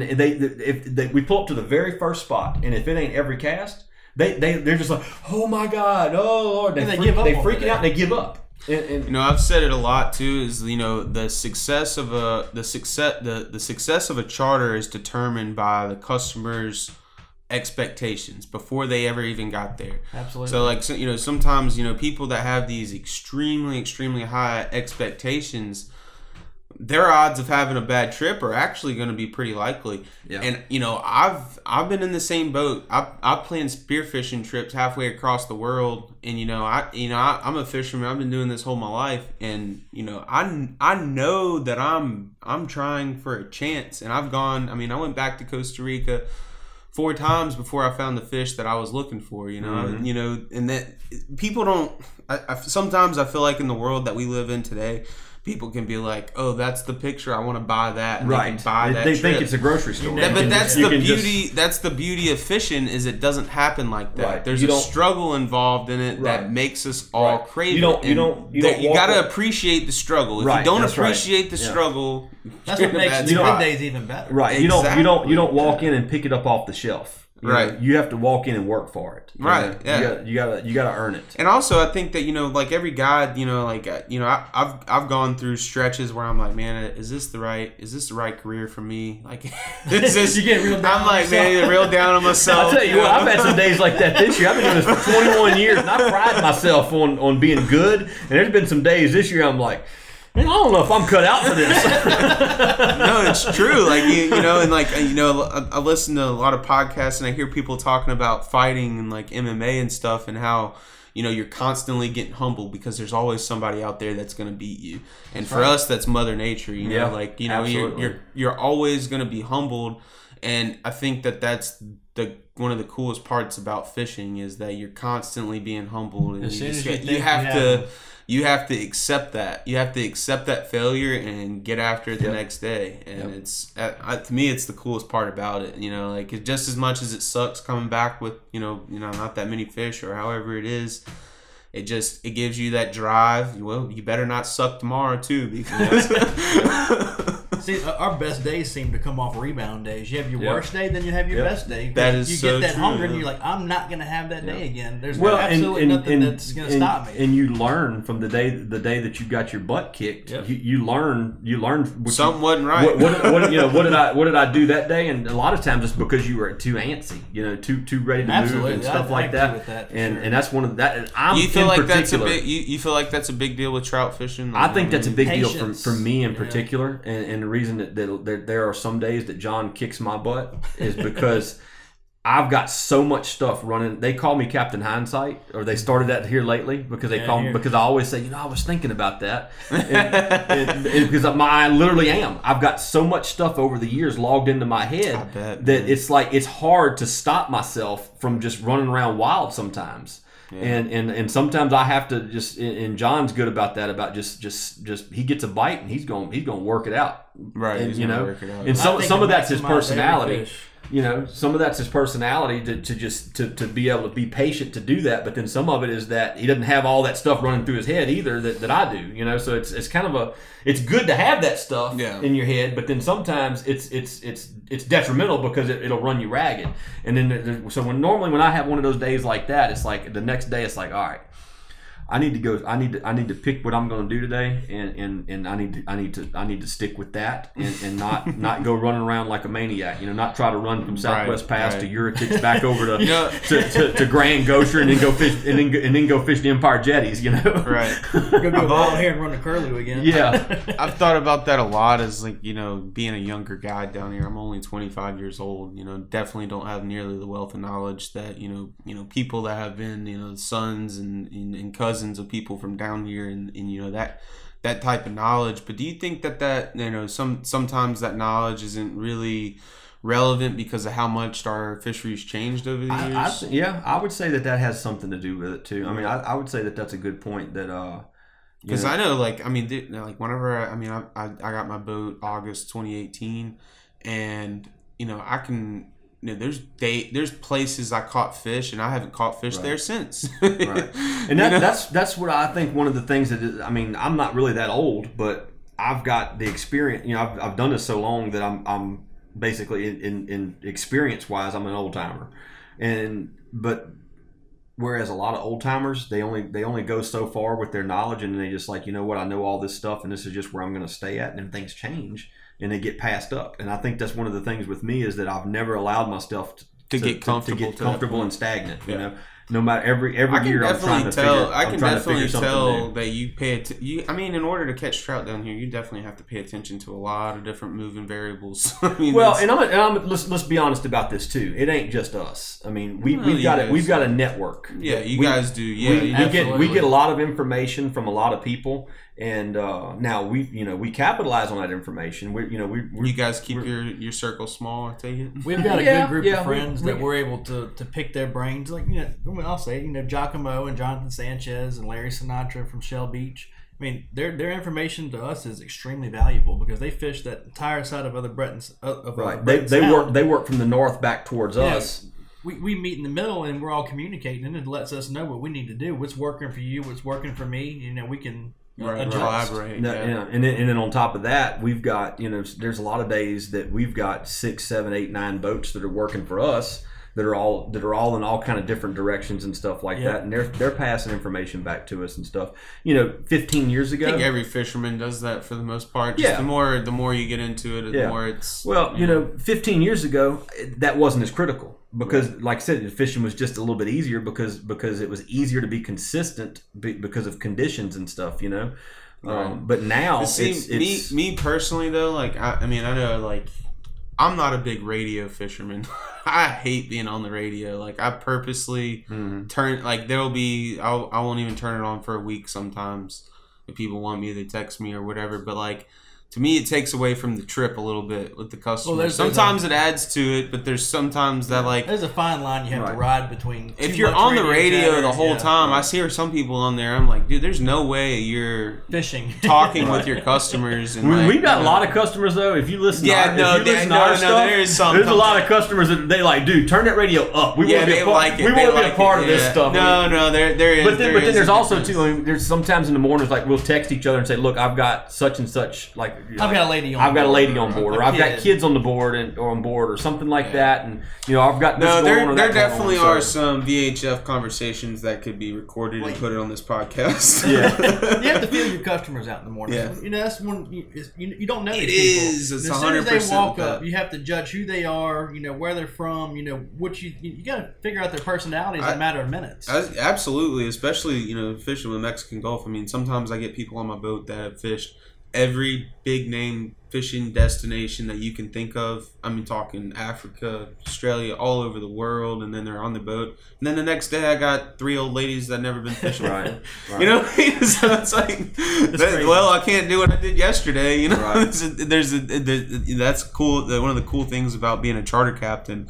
But to bring it back to this last question that I was just talking about, one of the things that I really like that customers do is whenever I don't really like when customers get on my boat with dirty feet, Yeah. Oh my God, yeah. I hate that. That's actually talking a little while ago about how and I never, but the thing is I never judge the customer off of that because a lot of times they just don't know. You know what I mean? The parking lot in Venice Marina can be detrimental. But if anybody out there wants to make my day, you're coming fishing with me. Whenever you get to the dock, just spray your feet off real quick. That's one of the things that I was telling you a little while ago about how Jody, our customers show up with expectations or without too many surprises on their part. They know what to expect, and that's one of the things on the list when Jody books them and she goes over all that stuff with them and stuff like that, and even in the emails and stuff that she sends, that's one of the things on our list is to watch your feet. Don't get in your, because the thing, we run these custom aluminum boats that have $20,000 paint jobs. You have to paint the aluminum. It's not like fiberglass where it's a gel coat and then you can buff it and it looks like brand new. Ours are painted and it's expensive paint, and that's the thing is when you get in our boats with all that limestone grit and everything in your shoes and everything, and you're grinding it into the paint all day. Now the paint is tough, right? But when it only takes it's like so it's long. one of those pet peeves where it's all that grind, that mud and all that stuff. Yeah, it drives us crazy for sure. It's like it's almost disrespectful because first of all, these are $100,000 boats, and then the second thing is that you spent an hour the night before cleaning that so it would look nice for them, and then as soon as they show up, they ruin it. They ruin it. Yeah. That's also, being a bigger guy myself, I like to eat. John likes when the customer brings a sandwich. I was saying sandwich in front of my face and don't even offer me anything. I'm gonna tell you, man, that's like something too. We talk about dude. This If you want to make my day, man, bring seriously. some good food.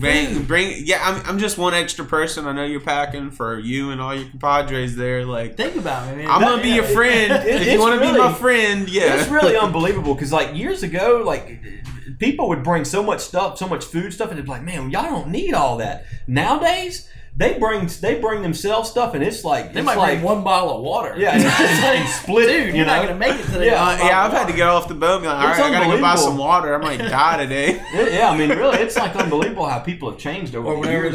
Or whenever they do bring some stuff, and you have things in your ice chest also, like you have your own personal water and stuff, and then they clean the entire ice chest out when they leave and leave you with nothing, and you don't realize they drink all of your stuff and then get their stuff out whenever they leave. But bring a sandwich though. I mean, that's if you want to make your captain happy, bring you a little food. Yeah, bring some food. It can change the mood. Make a jam up sandwich too. Do it up good. You're going on vacation. You get hungry out there. You're looking for fish. I've literally had several times this year. I have had people like say I had this happen a couple days ago. I had 4 guys on the boat, and they brought 5 sandwiches.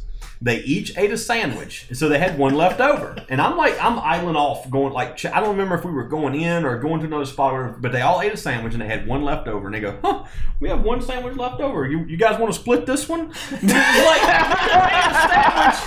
you just ate a sandwich in my face. And then you got one left over, and you're not even going to offer me one. There's a lot of times we're so worried about being prepared for the fishing day, getting the bait, getting the ice. And I just assume screw it. I don't really bring food anymore. I used to a lot, but honestly, I don't know. Sometimes I feel like I think better whenever I'm not full. I don't know. Whenever I'm hungry. Yeah, well, a lot of times I don't eat. No, I really think that there's something to that because, like, we evolved for millions of years as human beings, as animals, and it wasn't up until probably like 60 or 70 years ago you could wake up in the morning, go in the fridge, get the pantry, and start eating in the morning. I think we're supposed to be a little hungry throughout the day. Like, I don't typically eat breakfast all the time just because, like, I want that little extra. I don't know. I may disagree with you, Paul. I like eating. I don't know. Sometimes I do go a lot of times without eating. I go a lot of times without eating. I had this one day. And this guy has actually become like he won't even fish with John. Everybody loves John, loves to fish with John. This guy, I don't want to fish with John. You know who I'm talking about. Damn old everybody! Damn the old damn Georgia guys. The first time he ever fished with me, man, we fished hard all day long, and we had a big day. We had a limit of reds, we had a limit of snapper. We caught about 25 or 30 trout, and then on the way in, we came across the school of bull reds, and we caught bull reds. And while they were hooked up on bull reds, I had a 24-pound triple tail swim off the back of the motor while I was peeing. Damn. And I caught him, and so we had ourselves a day. And but it was late because you don't just catch all those fish and be done with it early. We were late in the day, and I was starving to death. And we get ready to come in, and he tapped me on the shoulder. He goes, "Here you go, Cap. There's your sandwich." And I was like, "Wait a minute! You had a sandwich in this boat this whole time and didn't offer it for me?" He said, "Hey, man, like my hunting dogs, I got to keep you hungry so you're hunting."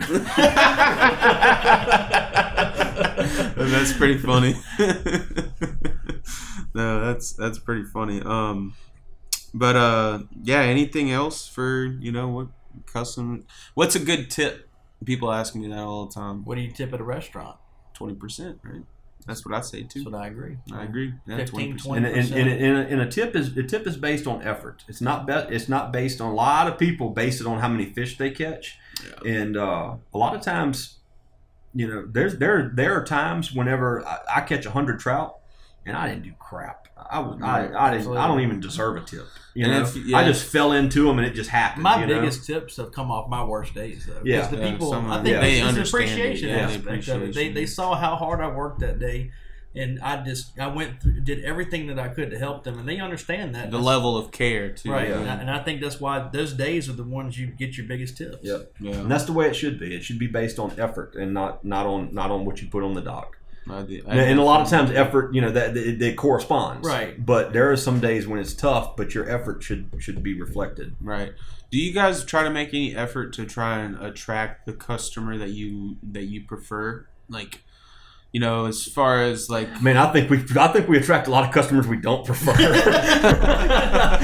Well, we're like all the time. We're like, man, where do we get these people? It's a double-edged sword. well, I mean, there's like as far as there's lots of different types of fishing guides. You got fly fishing guides, you got live bait guides, you got lure guides, you got all that kind of different stuff. And I think that I mean, do you feel like you got your trout guys like that's your clientele? The thing about it is we want people that want to catch the things that we catch, and so we pump a lot of pictures of that stuff, and so we do tend to we don't tend to attract the cute fly fishermen. We stuff get pushed like that. into the meat haul category. Meat haul, that's and which is good and bad. I mean, that's what we like. It's to a do. double-edged sword. We want to keeps us busy, but at the same time, the expectation, like we talked about, the vast majority of people they want something to show for their efforts. And that's why I mean, people see me. I don't post board shots, dock shots at all whatsoever. That's just not. I don't know. It makes me feel a certain way whenever I see that, and like that's not typically the person that I want. I want somebody that's going to come and they'll be happy holding a big fish, or a couple of nice fish, or whatever that is. So that's kind of why I don't post that, because I try. I'm not saying that I don't want people to keep fish, but I want people to keep less and take care of it better, if that makes sense. I don't want to fill your freezer and whenever you come back with me next time, you still have fish from the last time. I want you to go home constantly. I want people to go home and eat the fish fresh and enjoy it. Like, if to I me, have there's like a repeat clientele that I know caught a big box with me, I ask them, how much do you have left in your freezer? Because I want to know. Like, I want to know, are you eating these fish or not? Because if you're not eating them, dude, we're not going to go out there and kill another 100. I mean, it's not going to happen. But 9 times out of 10, they say they ate them. Yeah. We really do. You got to think on a 4-person trip. Usually, there's you're representing 4 different families there. Everybody's got their own wife and kids, and it's getting separated pretty equally. Do you guys clean y'all's own fish? I see y'all quite. We do sometimes. It just kind of depends on the situation. If we've got we do have a lot of local customers because of the way we fish. So we do have a lot of local people that are driving in and driving out, and if they're going to do that, if they have to get on the road, we clean their fish for them. See, I like that. I don't know. I whenever people they just like every day, and like you got your customers that are trying to leave that evening, I'm just like, if I have customers that have to get on the road, I'm absolutely going to clean it. And we have customers that just ask us, would you mind cleaning them for us? We trust you more.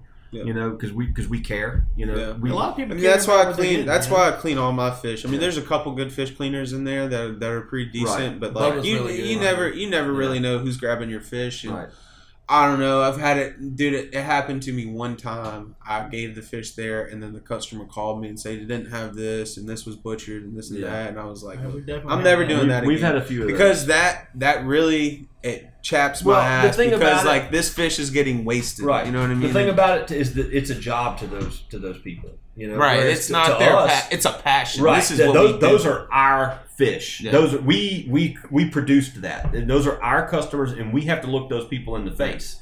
These dudes are just making an hourly rate, and not to say they do a bad job, but overall they do fine. Overall, I'll say Venice Marina is very, very good. Absolutely. But like whenever you're hiring people at an hourly wage, they're not going to take as much care as we do. Right, obviously. Absolutely. So we try to do ours as much as we can, but like this time of year, a lot of times it's just like I've done enough. I've cleaned. You're tired. I've cleaned so many fish. I mean, it's like I'm done. Well, I know you guys need to get bait. So real quick, is there anything else that customers do or don't do that you like? Something that absolutely don't like, maybe, because people find that kind of funny. I think it's funny. I mean, we always joke about the questions, Yeah. But I think this comes from people wanting to know more. Yeah. We joke about it. It doesn't really make us mad. We don't know where the helicopter's going, like we. We don't know what's Ask me a fishing question. We don't know what's inside those ships. We don't know how many people are on that rig. Yeah, there's the pile of questions. It's funny though. I said the Kevin is like, wait, go on a charter. Have you guys ever gone on a charter like somewhere else? I have actually. I went. You never been on a charter somewhere else? I mean, I've hunted with guides and stuff, but I've never fished. You should go on a fishing charter. Like I think it's pretty cool because it kind of like you see how it's not necessarily even the same target or anything, but their persona, like the way that they, their morning speech, whatever it is, just kind of like that. And then you'll find yourself asking the same dumbass questions. Well, I went to Great Exuma and did a bone fishing trip down there, and really? I had to stop myself a few times. I'm like, I probably don't need to ask that question. Just sit right. All right, I got one that the one thing that really ticks us off, and I know John will agree with me on this, is disrespecting our rods and reels. Oh God, throwing them on the floor and stuff like that and everything. Do not ever throw my rod on the floor. Yeah. The floor is for feet. It's not for rods. It's not to be drug around by the tip while the reel drags on the floor. It's not to be laid there so that you can drop a fish on it or your buddy can step on it. Leave the rods in holders or lean it up against something or whatever. Don't throw it on the floor and disrespect my stuff. If you are a musician, when you get done playing, you don't throw your guitar on the floor. If you're a doctor, when you get done operating on somebody, they don't throw their scalpels on the floor. Don't throw my tools on the floor. Right. All right. Yeah. Whenever you get, I got it off your chest. I got it off my chest. Yeah. Whenever you're on somebody's boat, man, treat it like you're at somebody else's house. And we don't want people to be uptight and exactly. Yeah, exactly. We don't want people to be uptight and stuff like that. But exactly, don't. If you wouldn't walk into my living room, or if you don't want me to walk into your living room and throw a can in the middle of your living room, or don't do it in my boat, or walk through your living room with muddy feet. Yeah. Don't do it. I told you where the trash can was this morning. Don't put it in my rod holder. Exactly. 90% of our customers, they're great. They don't do that things. It's that little small 10% that just kind of. And that's the thing too, is like us as guides, is like everybody's like, oh man, you got this dream job, and everything's great. That's one of my pet peeves too. Don't get right up in my face at 4:00 in the morning and say, man, you're living the dream, buddy. No, buddy, I'm not. Get out of my face. Yeah, but that is. I mean, like, it is a fun job and everything. But like, I don't care if you're, the president of the United States, or if you're a professional athlete doing what you do. Whenever you do it every day, there's going to be things that stab at you and that you like and that you don't like. And it's an everyday battle. So like, as a customer, I feel like people should just, respect things. Like, I was a deckhand one time, and I was on a very nice boat, and one of the customers drank a beer and set it on the ground and stomped it in the gel coat. Oh my God! You just set me off on one of the things that makes me the mad. I told this old man. And dude, one time, I thought he's like, listen, man, this boat right here costs more than your house does. Yes. I had this. Dude, all right, this is the last story. We really got to cut it off and go. All right. But I had this old man on my boat one time, and he drove me nuts. We had monster boxes of fish every single day, and his son, or not his son, his nephew, was fishing with another guide service up the road, and the dude was lying to him. He was texting him lies about what they were, like, completely unrealistic, like telling him that they were catching 70-inch bull reds and stuff. Like, it was stuff that was like not even believable. And this old man's like, he's like getting mad at me, and I'm like, dude, look, I can assure you, who they're fishing with, they are not catching anything like what we're doing, because those guys won't fish the way what we're doing here. We were going out in the sound and catching sheephead and drum and redfish, and we were literally bringing in 300-pound boxes. Right. And it was unbelievable. And I'm like, they're not doing that. Okay, they're not doing that. You're catching bigger fish. And he would show me pictures of this that the nephew was saying, oh, this is a 70-inch bull, and I'm like, dude, that's a 35-inch bull at best. At best. All right. So anyway, this old man gave me all kind of trouble to begin with. Anyway, and so I all of a sudden I'm doing something, and I start hearing this crushing sound, and I walk up front, and he has crushed about 3 or 4 cans on the floor of my boat, right in the front of my console. And I was like, dude, I said, did you just smash those cans on my floor? Yeah. And I'm like, and I'm looking, and I can see where he has gouged my paint and everything. And like, because he was not only stomping them, he was stomping them and twisting them. Ugh. And there was marks all over the floor and the paint and everything where he had done that. And I said, dude, I can't even believe that I'm even having to tell you this. I said, don't ever do that again in my boat. I'm like, I was like, it was everything I could stand to not like just completely lose my mind. He looks me square into my soul, and he says, well, by God, son, this ain't nothing but a damn old aluminum boat. I mean, what the hell are you so mad about? Oh god! And I literally almost grabbed him by the throat. That's how mad he made. He said, "I'm talking." You went in. I'm talking guys. fire. Like my head, like I felt like my head was going to catch on fire when he told me that. And that's when I said, this old aluminum boat costs more than your house. And I said, no, I don't care if it costs $50. It's mine, and you're not going to disrespect it like that. Nothing to do with the money, right? Yeah. that set me off. That's been a long time ago, and I still tell John that story. We'll talk about that on the VHF in the morning sometimes, and it still makes me mad when I think about that. Oh, all right, we got to roll. Thanks for coming on, Paul, and doing Hey, I really appreciate it, man. It was a great conversation. I'm glad I got to know both of you guys a lot more. Real quick, is there any sponsors you guys want to give a shout out to or anything like that? 4 Horsemen Tackle, baby. I'm with him too. Aaron Pierce, man, he's a great guy. He just hooked me up with some. He's been American Aluminum awesome. Marine. You gotta love Alex Gravois, what he does for us. Yeah, he builds our boats for us. I've switched to Mercury. Mercury takes care of me on my power now. Oh, and if you're on your way down to fish in Venice, make sure you stop at B&B Tackle in Belle Chasse. You get a lot of our supplies at B&B Tackle. You get 4 Horsemen stuff there. Halo rods. He's got Halo rods there. That's what the rods we use. On your way down, stop at LA23 Barbecue. Make a little combo. If you've been down here, they're not really one of our sponsors, but he's a good friend of ours, and he's got some amazing barbecue down there at LA23 Barbecue. Nice. I always like to give them a. And then go ahead and tell people where they can find you and. RealShotFishing.com. RealShotFishing.com. REEL. RealShotFishing.com. And how many captains do you guys have?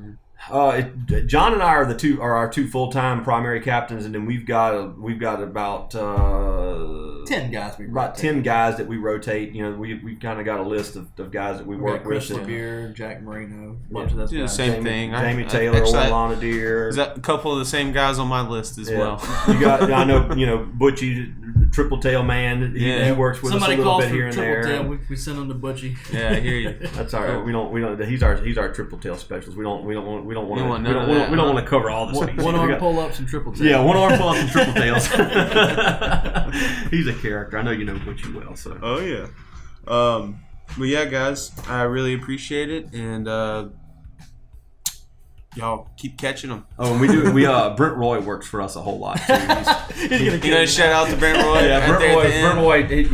We hire Brent Roy a lot on our trips. Plus, Brent Roy and John are best friends. Brent Roy is my best friend. I love my buddy. Gotcha. Well, cool. All right, guys, we're wrapping it up. Thank you, Paul. Yeah, appreciate it. Yeah. Thanks for listening, everybody. Please give us a follow on Facebook or Instagram at Tunatown Talks. Also, if you'd like to book a charter with me, you can do so by visiting our website at mgfishing.com. That's Mexican Gulf website, and where you'll find my online booking calendar with all my open dates. And remember, guys, always be safe while out on the water.